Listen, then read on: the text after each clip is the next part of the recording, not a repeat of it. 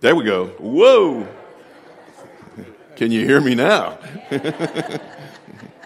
Okay. Good morning. Well, sorry for the delay. Yep. Welcome all to First EC this morning. We're glad you're here. Glad you're here on Zoom. If you're visiting with us, please feel free to fill out a card that's in the back. Put it in the offering plate. We'd love to know that you were here. Love to know a little bit about how to contact you. We had a lot of fun last night, huh? Anybody that was here? Yeah, we had a great time, didn't we? We enjoyed a lot of great soup. In fact, I've been told that they wanted to get the recipes together. So if you're willing to share your recipe, leave out that one secret ingredient. It's okay.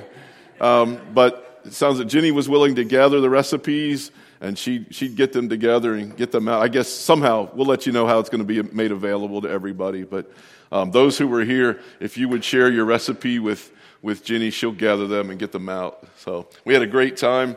All ages were there having fun with all kinds of different games as well. Then afterwards, I was amazed at the knowledge for some of the trivia, especially the children with their Disney trivia. They knew that stuff pretty well. We got a couple more things coming up this week. If you see in your bulletin, I'm just going to highlight, but some important stuff coming up. The council meeting is this week on Thursday night, so make sure you get your reports in. Also, then on Wednesday at 1 o'clock, there's going to be some more fleece blankets being made. You'll see that in here. Get the details there. And then just want to keep reminding you about the congregational meeting coming up.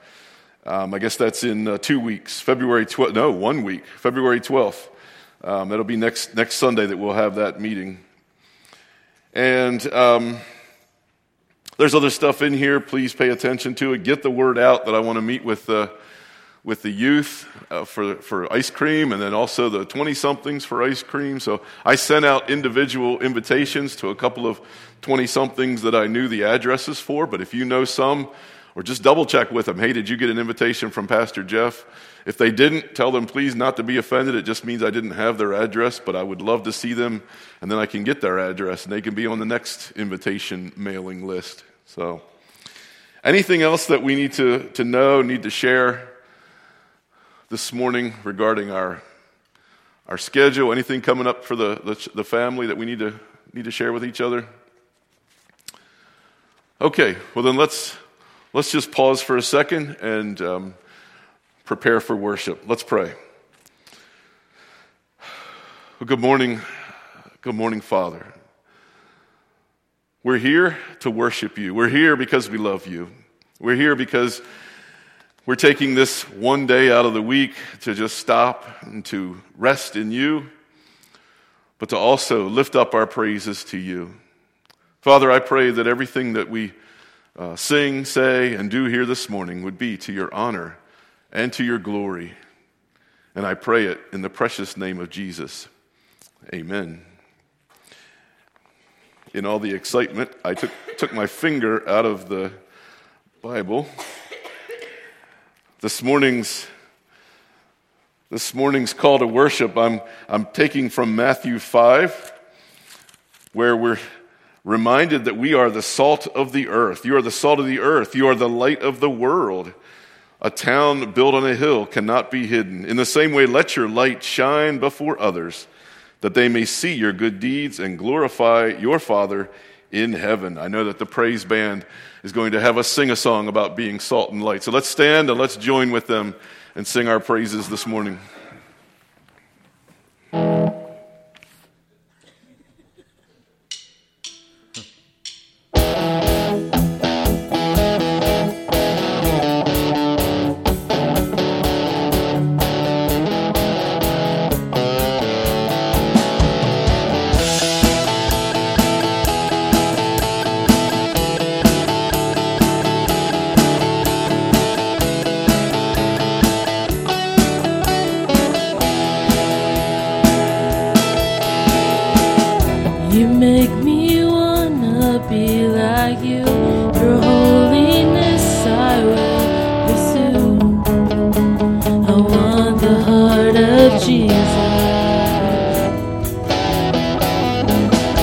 Show me the meaning of your grace.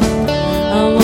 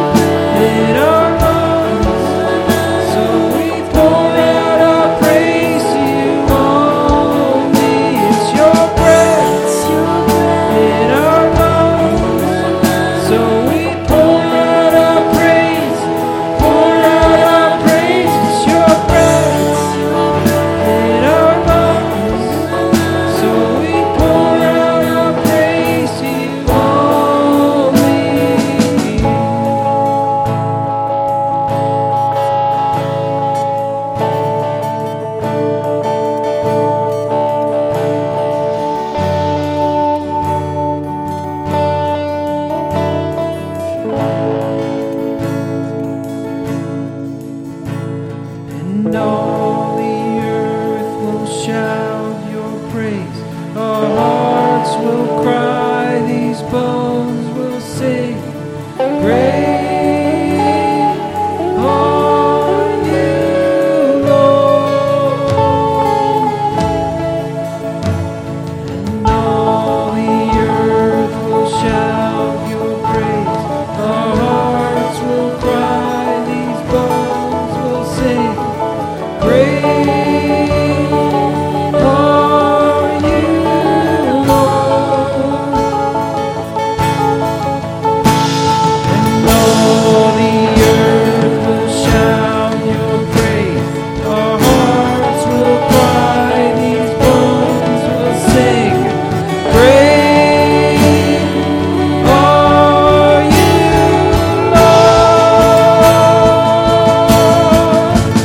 It's your breath in our lungs, so we pour out our praise, pour out our praise. It's your breath in our lungs, so we pour out our praise to you only.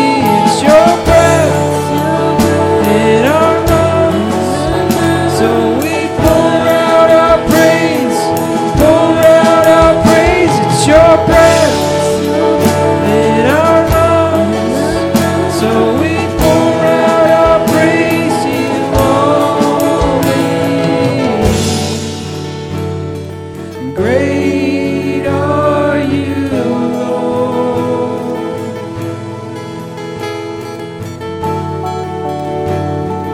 Great are you, Lord.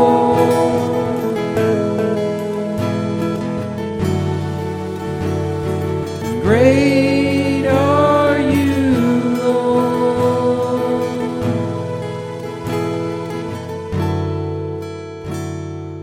Great are you, Lord.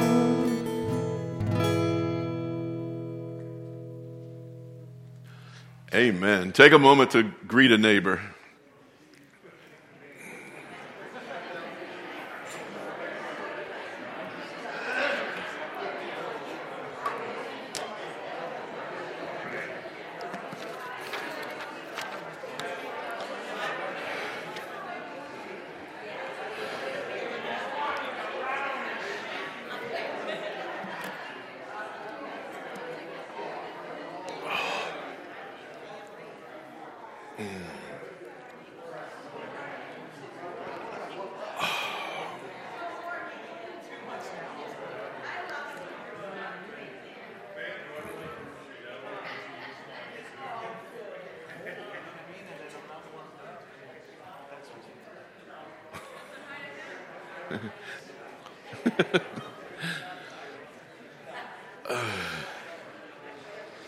All right, I would encourage you to find your way back to your seats.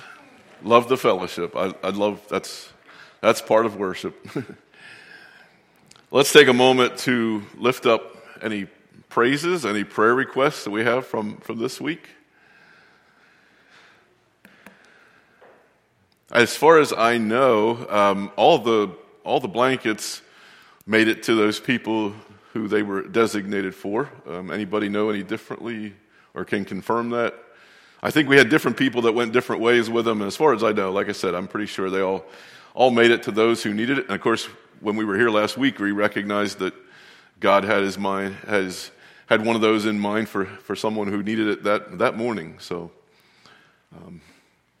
any other praises? Any prayer requests? Dave. Just a praise again for last night. It was a great night together for us to gather together as a congregation and also to play a lot of games and have soup. Yeah,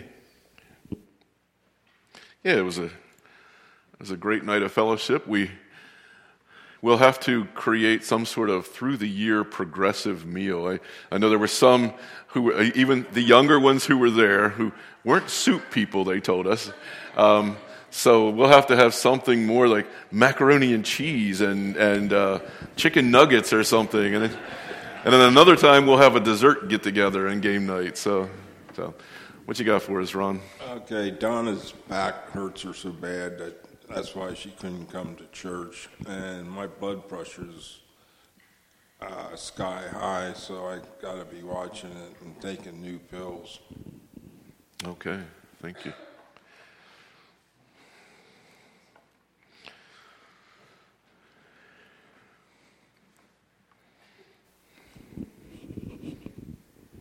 My wife Joyce had her pacemaker put in about a week and a half ago, and it's been a slow go for her.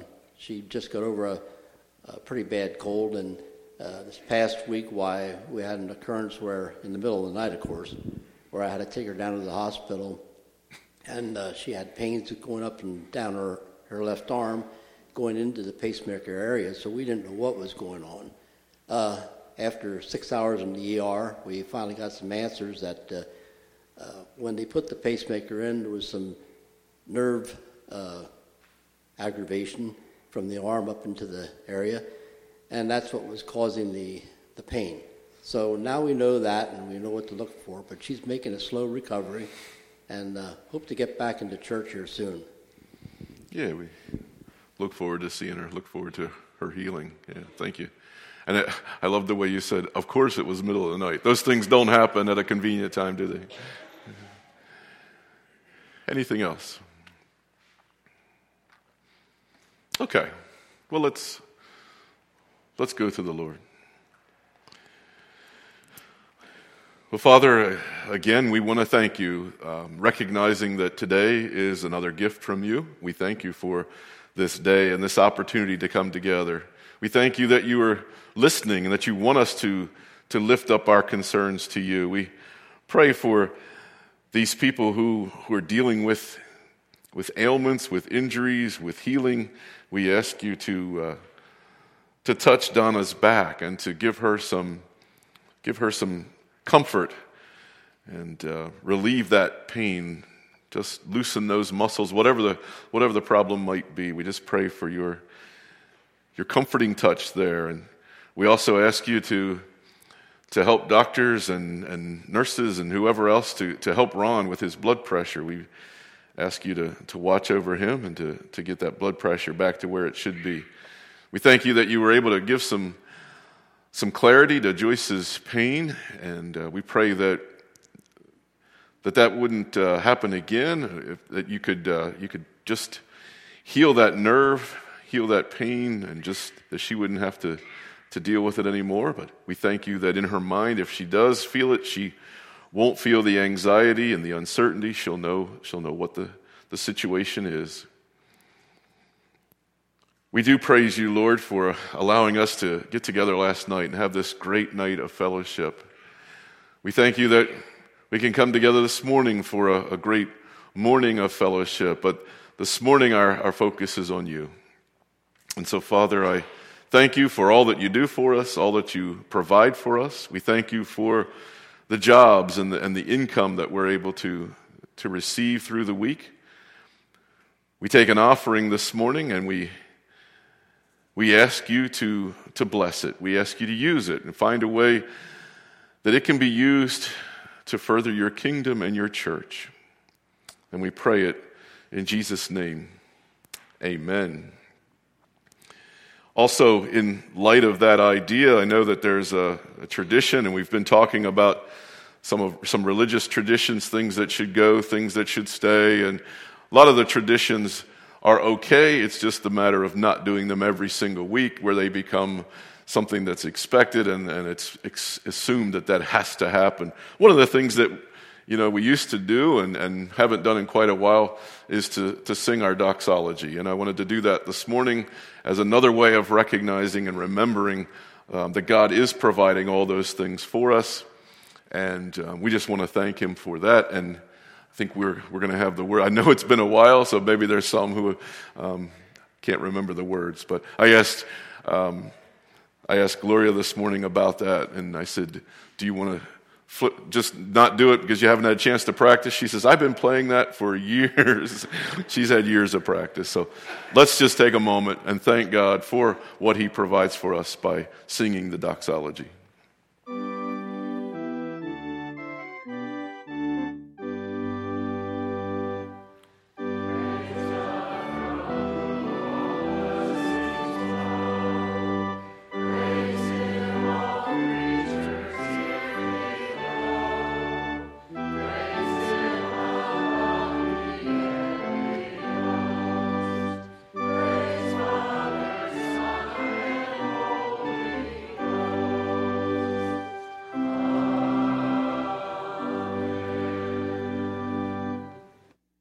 And if you'll oblige me, I just want to share a quick story.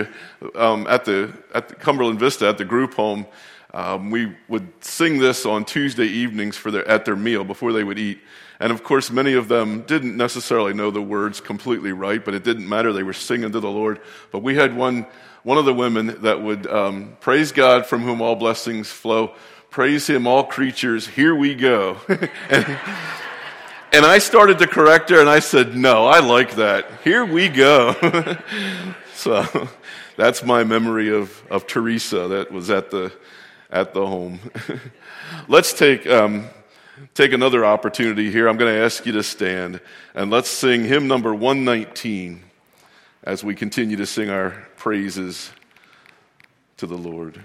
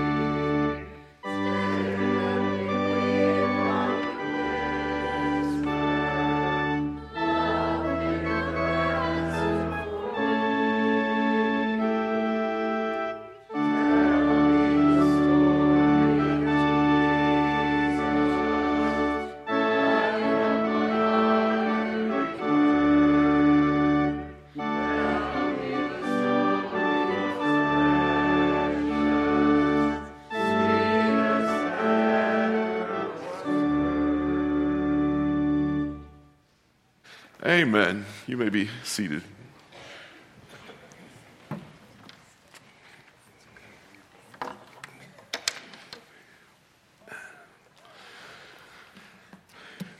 Well, as we have been mentioning, and even that last verse, maybe you feel like you're wondering how appropriate that is, that, we're talking about him, Jesus on the cross and so forth, but that song was about his entire life, his entire ministry. And we're going through the book of Luke and taking a look at why he ended up on the cross. How did How was there so much public opinion, so much hate for him that he would be called to be crucified? And while we're looking at those that don't appreciate him, today we're actually going to look at a couple of people who did. There were quite a few people that appreciated the fact that he was healing. He was doing some miracle working and so forth. And today, the title of the sermon is All Lives Matter to God. I had several different ways I was going to go with it. All lives matter to God. We're going to see that today, that even those lives that society doesn't see as very important and that don't matter to them, we're going to see Jesus step up and demonstrate just how much they do matter. As I said, too, we're not going to take every single verse through Luke. We're going to bounce around a little bit. So we are taking kind of a big leap today. We're jumping up to chapter 8.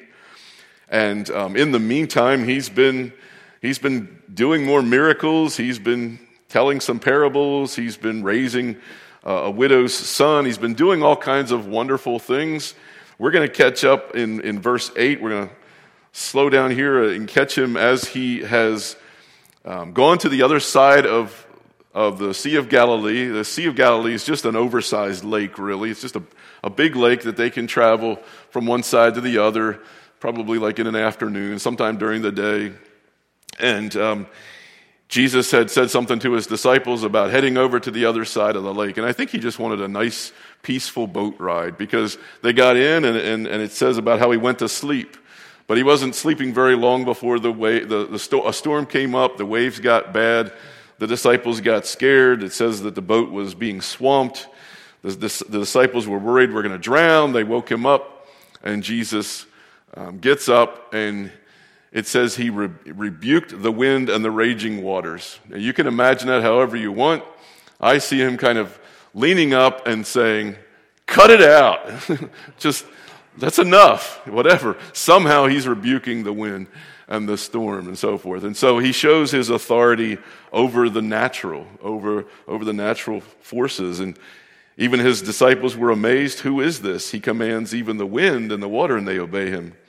And then he goes on. They ended up going through a place where a man had several demons in him, and he gets those demons out of that man. They go jumping pigs, and the pigs go off and they drown, and people are afraid of him, and they send him out of town. So his time over on that side of the lake wasn't, it was okay. It wasn't so wonderful. It didn't end so wonderful there, although it was for the man that had the demons brought out from him. But they end up sending Jesus back over. They get in the boat, and they come back over across the lake.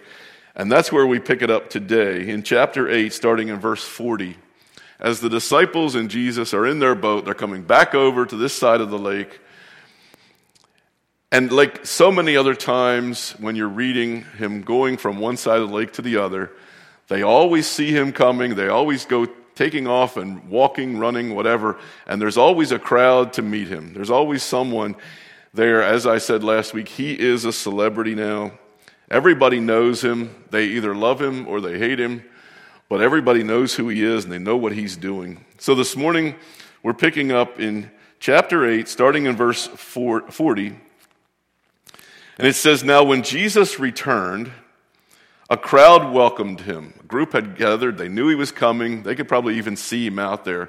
Like I said, it's just an oversized lake. And they know which boat he's in. And they take off, and they're there to welcome him. For they were all expecting him. They know he's on that boat.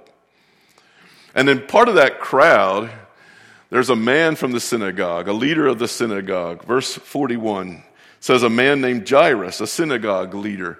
Now, you've already read ahead, but just forget about that part for a second.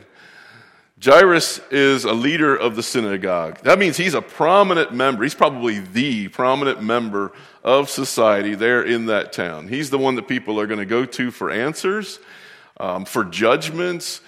He's the one that decides at the church or at the synagogue what scripture is going to be read, who's going to read it. If you want to put it kind of like in modern terms, he's the one that would decide what praise songs they're going to sing, what hymns they're going to sing. And he's the one in charge. He is the one that people respect so much, Probably when he comes out and walks through the crowd, I picture people kind of taking a step back, making room for him. He commands respect. He is this man who is a prominent citizen of the community. And he's part of this crowd. And it says he's there, and he came and he fell at Jesus' feet. Now, that's not what prominent members of society do. This is tremendously humbling, somewhat embarrassing. He is just putting all of that vanity aside. He has dropped at Jesus' feet, it says, pleading with Jesus to come to his house because his only daughter, a girl of about 12, was dying.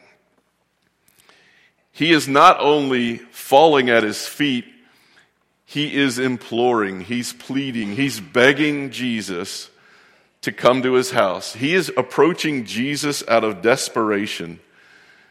He sees Jesus as his only hope for his only daughter. This girl is about 12, so we don't know if she's just a shade under 12 or just a shade over 12.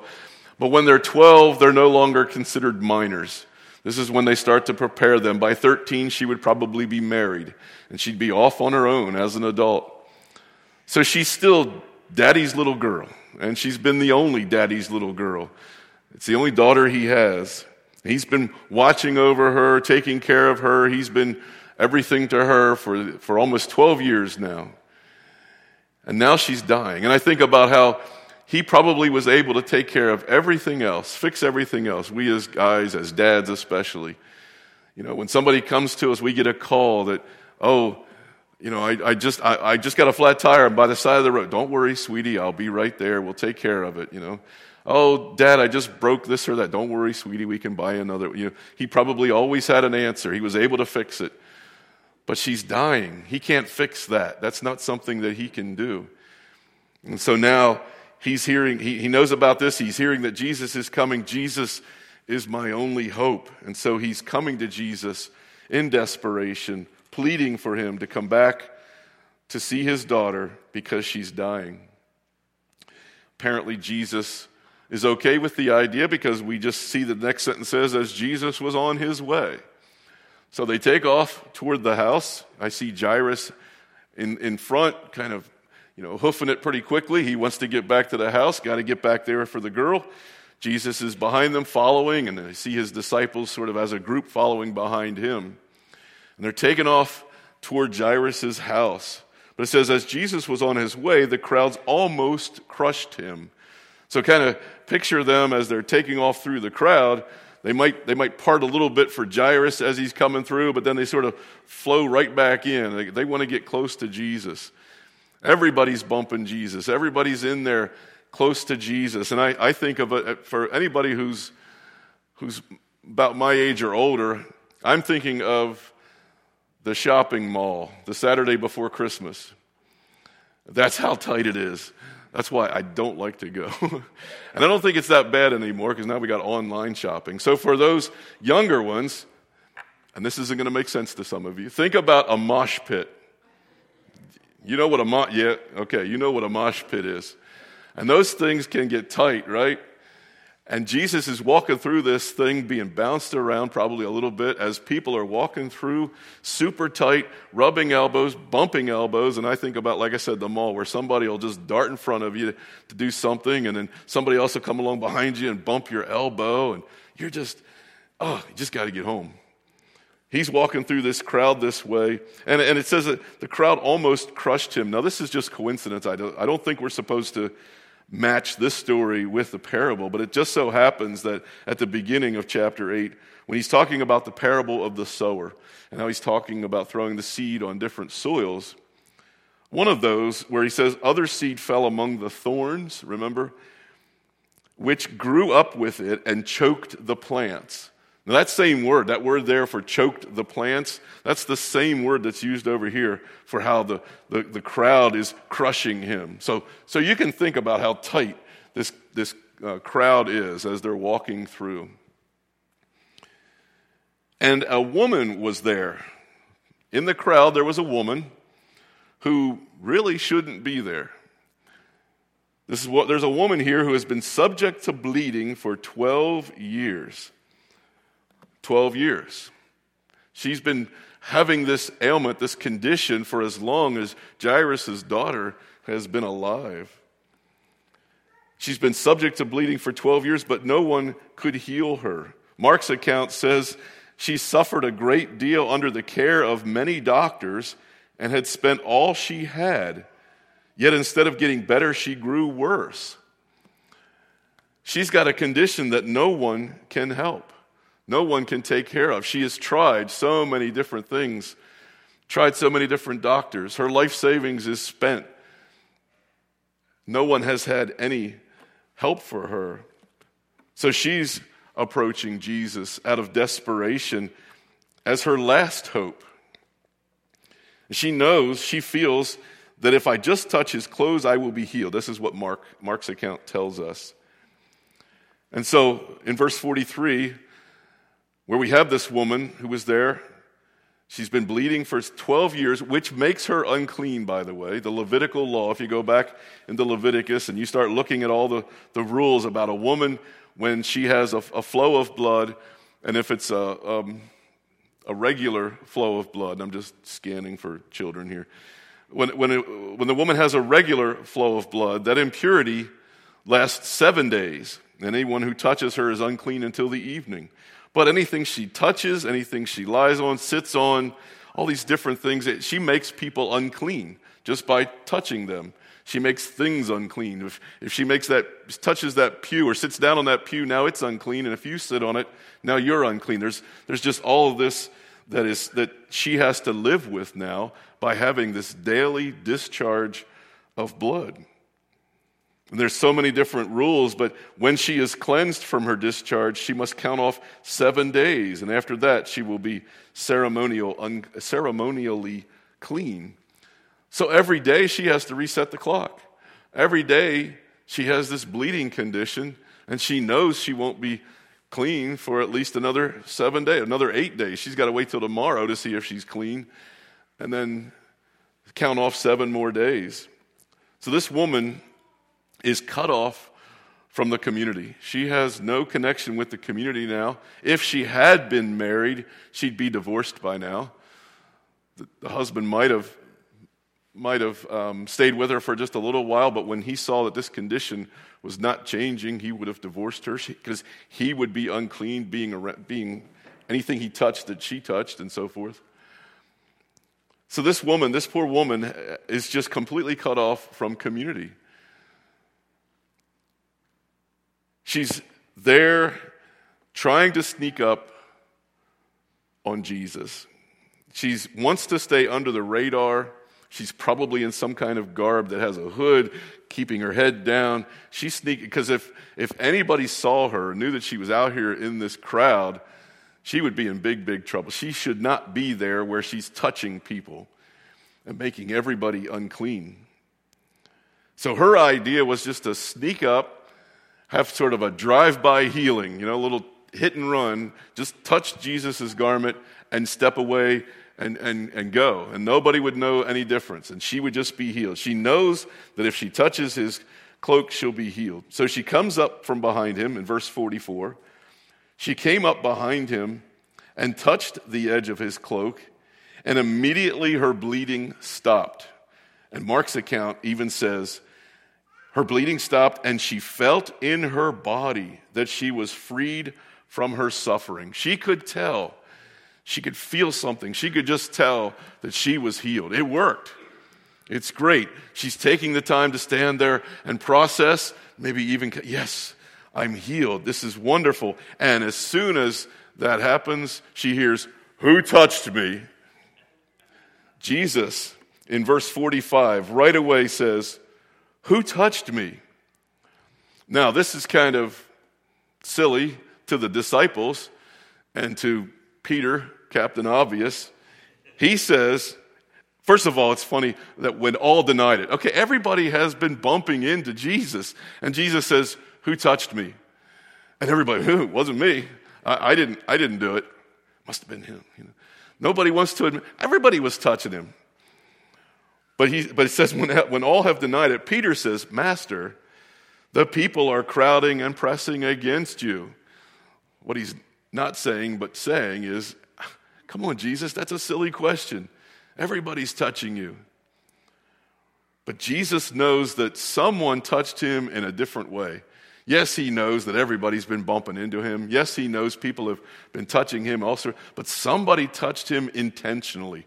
Somebody had touched him with a purpose.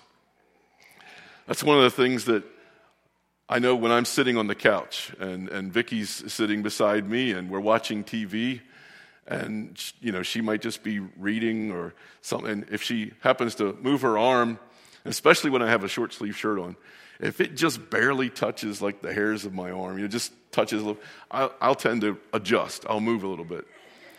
And then maybe she might say, don't you like me touching your arm? Well, yeah, I do. If it's intentional, it's when it's that accidental kind of thing. That's when I move. Jesus knows that this was not accidental. This was not bumping into him like everybody else was doing. This was somebody touching him in a very intentional way. He probably does know her desperation. He knows who touched him. So why is he calling her out? He says in verse 46, yes, I know, it's like, yes, I know everybody's bumping into me, but he says, someone touched me. I know that power has gone out from me. He knows he felt something, just like she felt. She felt something. She felt this healing. She felt this power. He felt the power going out of him. Now, don't think that made him any weaker at all. He's the source, okay? So he still has 100% of his power, but he knows that some of it left and went to someone else as well. And so he's calling her out. He doesn't want her to just sneak away. He does this out of love. He says, I know that power has gone out of me. Someone touched me. Verse 47, then the woman, seeing that she could not go unnoticed, first of all, I figure she knows that Jesus is probably even looking at her. He's looking right at her. Who touched me? And she knows that he knows it's her. But also, I bet when he said, who touched me? And everybody said, not me. They probably took like a step back. No. Anybody in the army or you see these movies like, do we have any volunteers? And everybody steps back but one. It's like he just stepped forward. I have a feeling all of a sudden she's there in the perimeter. They've all stepped back a little bit. She hadn't been running off. She's just been healed. And she just realized it, and boom, just as quickly, all of a sudden, it's kind of opened up. Somehow she knows she can't be hidden anymore. And so she comes trembling, and she fell at his feet. So once again we see someone humbling themselves, falling at Jesus' feet. She's scared. She's embarrassed. She came in fully hidden because she didn't want people to know who she was. She didn't want people to know her story. She didn't want people to know about her shame. Jesus has called her out now. Who touched me? So she comes forward. She knows she has to tell them. And in the presence of all the people, she gave her testimony. She testified. She told why she had touched him. She tells them all about how she just knew that all I have to do is touch his garment. I've had this illness, this condition for 12 years. She tells them all about the agony, all about how she's been cut off from community and from family. She tells them why she had touched him and how she had been instantly healed.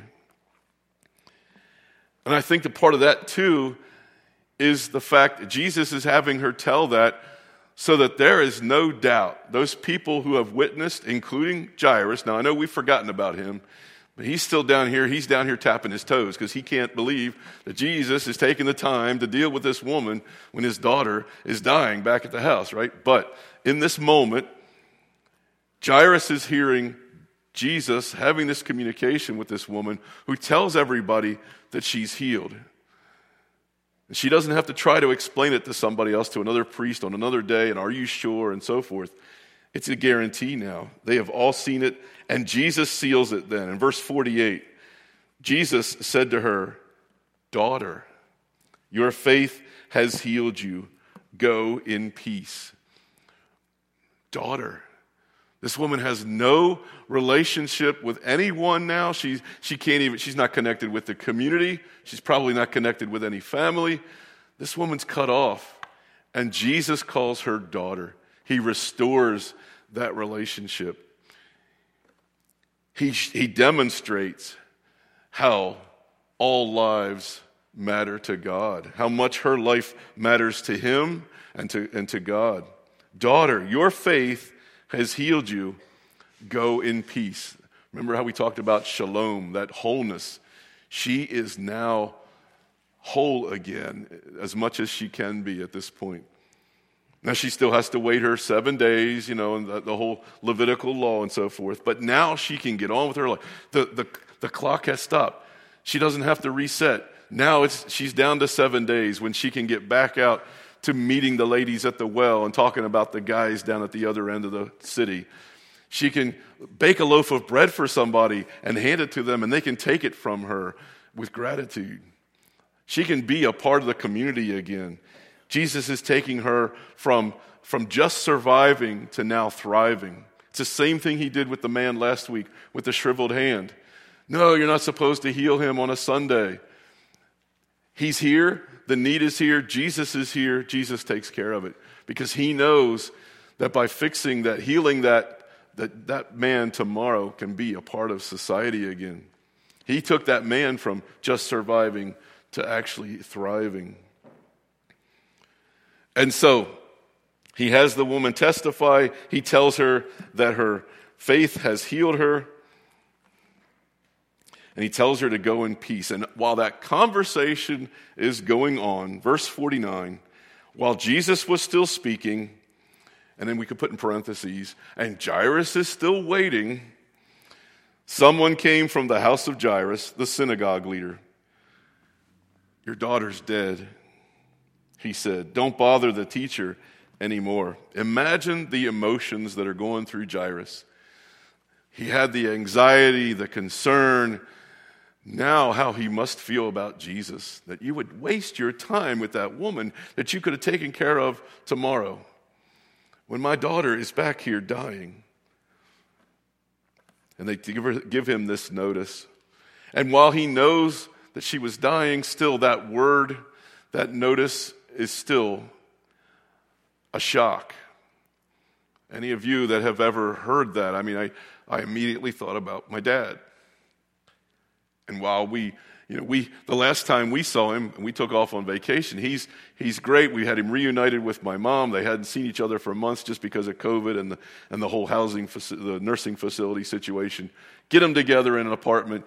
We say goodbye to them. They're in a great shape. And Tuesday, this was on a Friday, and on Tuesday I get a call that he's not breathing. He wasn't breathing, so we put him on morphine. And so I knew he was in bad shape. I got to go minister to my mom. They allowed me to go because I was a pastor. I was down there that evening ministering to my mom and, of course, talking to my dad. He was not responding at all. But we go back to where we were vacationing, and I get a call later that evening then that he had passed away. And still that hits you, It still hits you. But that's a parent.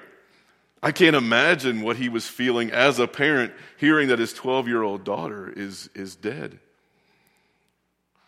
And I also think, I can't find any commentaries that make any comments on this, but the fact that when Jairus approached Jesus, he's approaching Jesus with the hope, the desperation that Jesus can heal his daughter.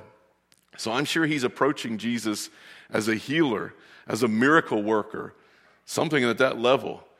But I noticed that when they tell Jairus that his daughter's dead, they refer to Jesus as just the teacher. Don't bother the teacher anymore. I don't know if that's significant or not, but I just feel like they've sort of dropped Jesus' level of importance. They don't see him as a healer anymore because they don't need it. He's just, now in their minds, he's just a teacher again. But as soon as they tell Jairus that the daughter is dead, verse 50, hearing this, Jesus said to Jairus, "Don't be afraid. Just believe and she will be healed." I'm imagining him, because all of this is happening together, okay? He just talked to the woman, "Daughter, your faith has healed you. Jairus, your daughter is dead. Don't be afraid." And I see him pointing to her, "Just believe and she will be healed." And I guess Jairus must be okay with at least the proposition, because we see that in 51, when he, being Jesus, arrived at the house of Jairus, he did not let anyone go in with him except Peter, James, and John, and the child's father and mother. The other people that were there would be professional mourners. Back in those days, everybody, even the poorest citizen, deserved at least 2 professional mourners. And these people would wail, and they would cry, and they would moan, and then sometimes, or it sounds like most of the time, there would be at least one flutist. Now, their funerals aren't like ours, where you come in and everybody's quiet, and it's very, very calm, very quiet. You meet the family, there might be a viewing, whatever. These people are making as much noise as they can. They're wailing, they're crying. The flute players are not playing a melodious tune. They're playing off-key notes, and it's just this moment of chaos for some reason. But all this, they are all there. They're already there, and she just died. So it seems like there was an expectation that this was going to happen. And Jairus, being a prominent citizen, would have lots of these mourners out there for her. And so in verse 52, meanwhile, all the people were wailing and mourning for her, and Jesus said, "Stop wailing. She's not dead, but asleep." They all know better. They know she's dead. So verse 53, they laughed at him, knowing that she was dead. 54, but he took her by the hand, and he said, "My child, get up." Took her by the hand, which you don't do. You don't touch a dead body, because now you're unclean. Jesus, remember, he goes against all of these religious rules, because he knows that his power is more powerful than what he's dealing with. He takes her by the hand, says, "My child." There again, he's using this term of relationship, this term of endearment. "My child, get up." Her spirit returned, and at once she stood up. Now, where we saw him take that woman from just surviving to thriving, he's taken this girl now and got her to the level of just surviving. But he doesn't want to stop there. He needs her to be thriving as well. So it says, then Jesus told them to give her something to eat. He's very practical.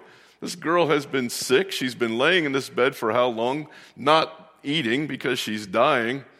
I bet the poor little girl's hungry. Go get her a sandwich. So he's taking her from just surviving to now really thriving. And in verse 56, her parents were astonished, but he ordered them not to tell anyone what had happened. That had to be so tough for them. I don't know if they were able to do that or not. But I imagine their joy when Luke went back to write all of this for Theophilus, and he goes looking for eyewitnesses for all these accounts, and hopefully he talked to Jairus and his wife, and they got the chance to finally let it all out, this stuff that they've been hiding. Luke had to get it from somewhere. Maybe he got it from Peter, James, and John. I don't know, but he ordered them not to tell anyone what had happened, because everyone would come after him and want every single relative that had ever passed away, they'd want them to restore them, bring them back to life. So we see a couple of things here. First of all, as I said, the lead up, we saw Jesus, how he had authority over nature. He was able to stop the wind and the storm and so forth, so he showed his authority over nature. Then he showed his authority over the supernatural by casting those demons out. And today we see him show his authority over sickness with the woman with her condition, and also his authority over death. He shows that he has authority over those things that we fear the most. He's telling Jairus, do not be afraid, just believe and she will be healed.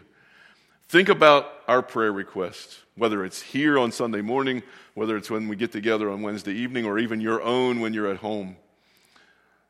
A large, I would bet that more than 90% of your prayers are about sickness or death.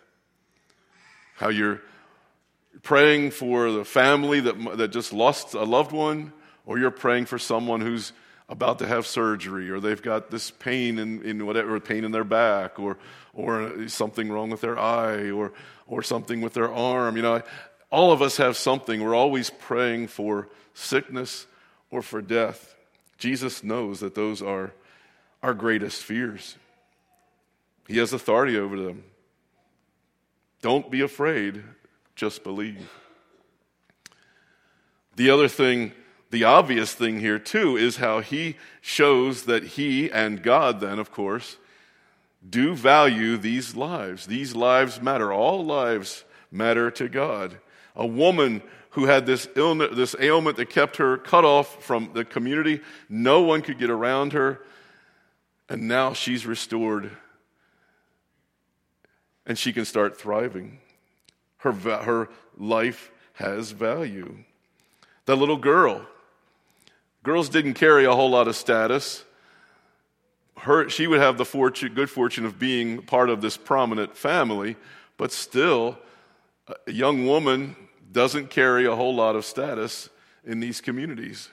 Jesus shows everyone, and especially her, that her life had value. Her life matters to Jesus and to God. I had an opportunity. I was working on this stuff, and yesterday I wondered how I was going to apply this, and then I realized, well, it's because I've kind of been living this week. And if you noticed, I don't have my computer. I didn't have time to type up a script this morning. Because this week, I found myself working with some people who needed some help, and I needed to show them that their life mattered. They had value. We have a man, a member of our congregation, who's living out of his pickup truck. Now, I'm not going to say his name because we're being recorded, and I'll be happy to share it with you offline. Most of you, I think, probably know by now. But one of those blankets that we prayed for last week, that went to him. I was able to catch up with him this week because I wanted to make sure he had something planned for the weekend. We heard about the temperatures dropping to 12 degrees, and there's no way that he should be out there. And we found out that he's definitely taking care of himself for those 2 days over the weekend. I'm still in the process of assessing his need, but I am kind of putting you on the ready. We have a need. We have someone who is just, I would say, barely surviving. We need to get him to the point. We need to let God use us to help bring this man from just surviving to actually thriving. He needs a job. He needs a place to live. There's things that need to happen in steps and so forth. And I'll keep you posted. But I was working with all of this. I was running around to hotels to find out rates, what their best rates were for long terms and so forth. But then while all of that was happening, I had another person from the congregation who had a phone, a jitterbug phone. And they needed to send this jitterbug phone back to someone. They needed to turn it in because they got a new phone or something. But that phone had pictures of a deceased loved one, some good memories that she didn't want to lose. And it was important to her. And I was able to find out how to pull up those pictures, get them to my computer. I was able to send them to CVS, and they printed them off. And it turned out it actually worked out pretty well. I was surprised. But in the midst of all of that, almost like life and death situation with the other person, here's this person that comes along with just needing some pictures. And I don't want to say just, because that's the trap that we could fall into. Well, come on, it's just pictures. No, they were very important to her. And while I was trying to work on this problem, I had no problem dealing with helping this person.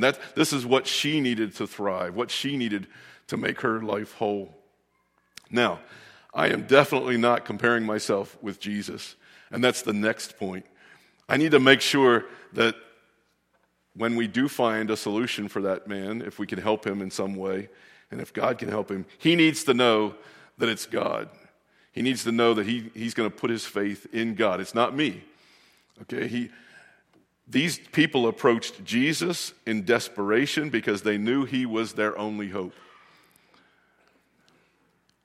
So many of us, when we go to Jesus, it's because We put our hope in income. We put our hope in the healthcare system. We put our hope in a president, or we put our hope somewhere, and those things failed us, and then, okay, now we'll pray to Jesus. Now we'll go to Jesus.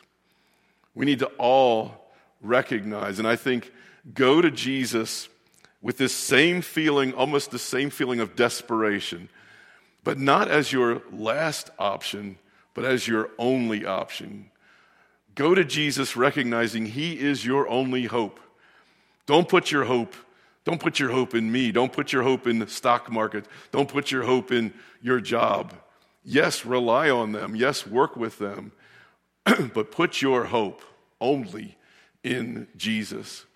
Make sure he's the one that you go to as your hope.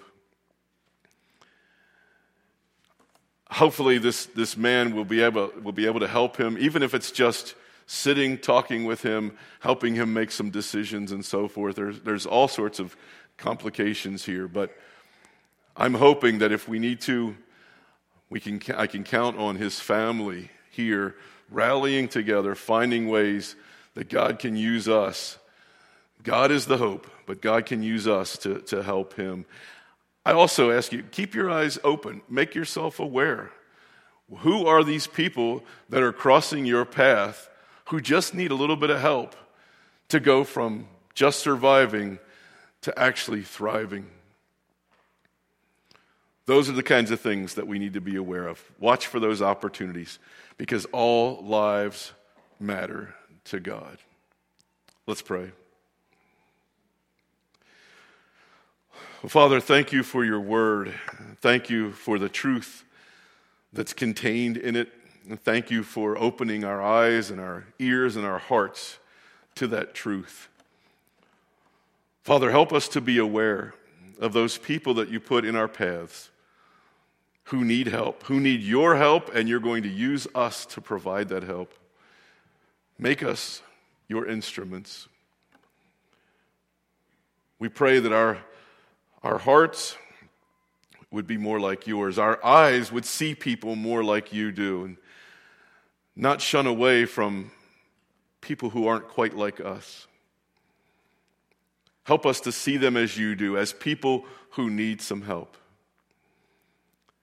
And we pray it in Jesus' name. Amen. Would you stand, please, and we'll sing our final hymn, hymn 483.